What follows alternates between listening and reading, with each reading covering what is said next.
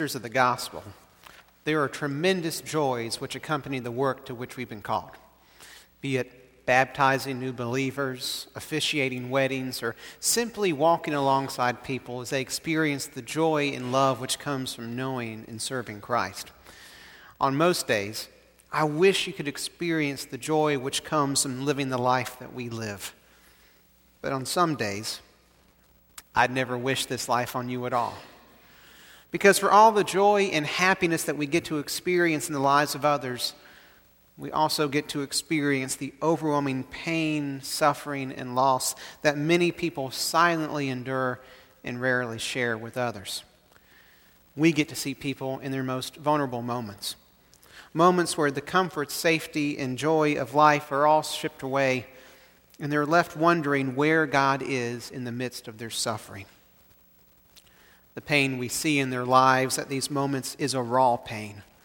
A pain that's made no better, but plenty worse, when their friends and family speak unhelpful and hurtful things into their lives. Things like, well, everything happens for a reason. God won't give you more than you can handle. And what'd you do to deserve this? No matter who you are, we've all lived through hard times. And some of you are living through them right now. And for all the good that others are doing to support you during this difficult time, there are just as many who are doing more harm than good because of their misguided words and actions. Such a recipe for disaster could easily convince you that God's given up on you. And once you've convinced yourself that God's given up on you, it's more than easy for you to give up on God, others, and even yourself. But no matter the particular challenges that you're facing, you're not the first, nor will you be the last one to have these sorts of feelings and thoughts. Because in spite of how faithfully we follow God in the good times, hard times have the ability to dim God's light in our lives. But even so, disciples don't let their lights go completely out. In spite of their circumstances, they hold on to the powerful hope that God hasn't given up on them, and for that reason, they refuse to give up on God. And even when everything else seems hopeless for them, that singular hope in God has the ability to change our outlook, our lives, and our ability to keep shining His light in a world of darkness. Today we're going to continue in our sermon series, Discipleship 101. And as we do, we're going to be talking about what it looks like to practice our faith in hard times. And in order to do so, there's perhaps no better example to turn to than Job, a man who epitomizes what it looks like to suffer and struggle with faith in the midst of hard times. And in particular, we'll be examining his plight as seen in the scripture we read earlier out of Job chapter 19. Now, to try and get concrete answers from the book of Job is a difficult task. For by reading this story in the first place, one must forego simplistic answers and instead trudge through difficult and challenging issues of great importance. Issues like the motivation for holy living, the meaning of suffering, the nature of God, and the place of justice in our world. Now, in case you're not familiar with the book of Job, or it's been a while since you've spent time with this miserable book of the Bible, because that's what Job is. It's misery from start to finish almost. Here's my best efforts to offer up some cliff notes as to what's going on here in the book of Job. Well, Job is a wealthy man who's got a big farm with lots of family and livestock. The Bible calls him a blameless and upright man. Someone who's always striving to live his life in a righteous manner. Well, God brags to Satan about Job's virtue. But Satan contends that Job is only righteous because God has favored him generously. So Satan dares God that if given permission to inflict suffering, Job will change and curse God. So God permits Satan to abuse Job, but he forbids him from taking Job's life in the process. So over the course of one day, Job learns that his sheep, his servants, and his 10 children have all died due to thieving intruders or natural disasters." In response, Job rips his clothes and shaves his head in sorrow, yet he still praises God in his prayers. Next up, Job is afflicted with terrible skin sores, and things get so bad that his wife urges him to denounce God, give up, and die. But Job refuses, choosing instead to endure his pain without abandoning his faith. As usually happens when relatives die, 3 of Job's friends then show up to comfort their grieving friend. And after sitting with him in silence for 7 days out of reverence for his grief, Job speaks, which then invites all the other friends who have joined him to begin offering their own reflections on his recent troubles, suffering, and pain. One of Job's friends says that Job, who has comforted other people before when they've been suffering, must have never really known their pain, but now he does. Another concludes that Job's pain must be due to some kind of sin that he's committed and that he needs to repent. Finally, and even worse, his third friend suggests that whatever wrongdoing Job has done, he likely deserves more pain and suffering than he's already experienced. That all leads us to Job chapter 19, where this man of constant sorrow responds to his friends by reflecting on his suffering. And here's how the Message paraphrases his words from verses 13 to 22. "God alienated my family from me. Everyone who knows me avoids me. My relatives and friends have all left. House guests forget I ever existed. The servant girls treat me like a bum off the street, look at me like they've never seen me before. I call my attendant and he ignores me even though I plead with him. My wife can't stand to be around me anymore. I'm repulsive to my family. Even street urchins despise me. When I come out, they taunt and jeer. Everyone I've ever been close to abhors me. My dearest loved ones reject me. I'm nothing but a bag of bones. My life hangs by a thread. Oh, friends, dear friends, take pity on me. God's come down hard on me. Do you have to be hard on me too? Don't you ever tire of abusing me?"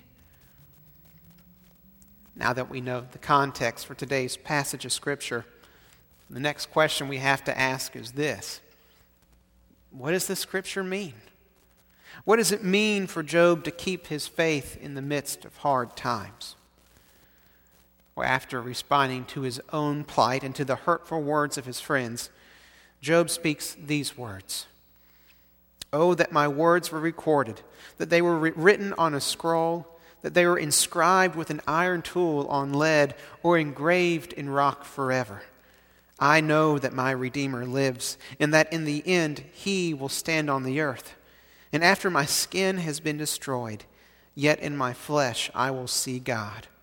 I myself will see him with my own eyes, I and not another. How my heart yearns within me." In the context of what's going on here, what do Job's words mean, and how do they bear witness to his faith and his hope? Well, by this point, Job is overcome with the thought that the end of his life is near, but his case still hasn't been heard. This leads him to yearn for a permanent record of his testimony, a testimony of faithfulness, righteousness, and integrity in spite of his adversities. And by asking for scroll, lead, and rock, Job is asking for increasingly permanent means of preserving his testimony. Because while his faith has been rocked to its core, Job's ultimate testimony refuses to be one of abandonment and rejection. In spite of his righteous anger and yearning for an explanation, Job will remain faithful. While his faith has been, and that faithfulness is born out of a powerful hope. Not a hope that things are going to eventually get better on their own, or a hope that Job will acquire the means of saving himself from all these troubles, but rather Job's hope comes from the knowledge that there is someone out there with the power and the presence to take up his case with God. someone who will redeem his life and usher him into the presence of God, which will ultimately satisfy his greatest desire, to talk directly with God himself. By the end of the story, that's exactly what happens, and God finally speaks with Job. In the process, demonstrating how little Job, or any of us for that matter, know about godly things, creation, and conversely, how much power God alone has. And overwhelmed by this encounter with the divine, Job acknowledges God's unlimited power and admits the limitations of his own human knowledge. In this response, it pleases God. And because of Job's humility and faithfulness in the midst of his trials, God returns his health, providing him with twice as much property as before, new children, and an extremely long life. In the end, God doesn't explain Job's sufferings, but he does explain to Job that we live in a complex world, one that's wonderful but also wild and dangerous. And because of the unpredictable nature of this world, God asked Job and us to trust his character and his wisdom, even when everything else seems to be going to hell. With this odd and intriguing story now complete, we have to pose what is perhaps the most difficult question of them all. What does this story mean for us today? What does it mean for you and I to keep the faith in hard times? Well, friends, there are no easy answers for the pain and suffering we endure in this life, nor are there simple solutions for how we can persevere in spite of them. But no matter these realities, disciples do their best to live with hope, not fear, trust, not doubt, and faith, not unbelief. For you see, in spite of what we may think, God hasn't promised us a rose garden in exchange for believing in him, at least in this life anyway. Because when life seems full of pain, we need to remember what Paul said to Timothy about enduring hardship as a good soldier of Jesus Christ. And we should also bear in mind a couple of very broad principles that are fundamental to our biblical worldview. First, we can never forget that you and I and everyone else, we all live in a fallen world. When things go wrong, God isn't the one pulling the strings which cause us to suffer, nor do our problems necessarily imply that we've done something to anger or displease God. Sometimes, the problems and pain we experience are just another all too real reminder that this world isn't how it's supposed to be. Genesis 3 tells the story of humankind's fall from grace, and this fall transformed the original design of God's creation in many ways.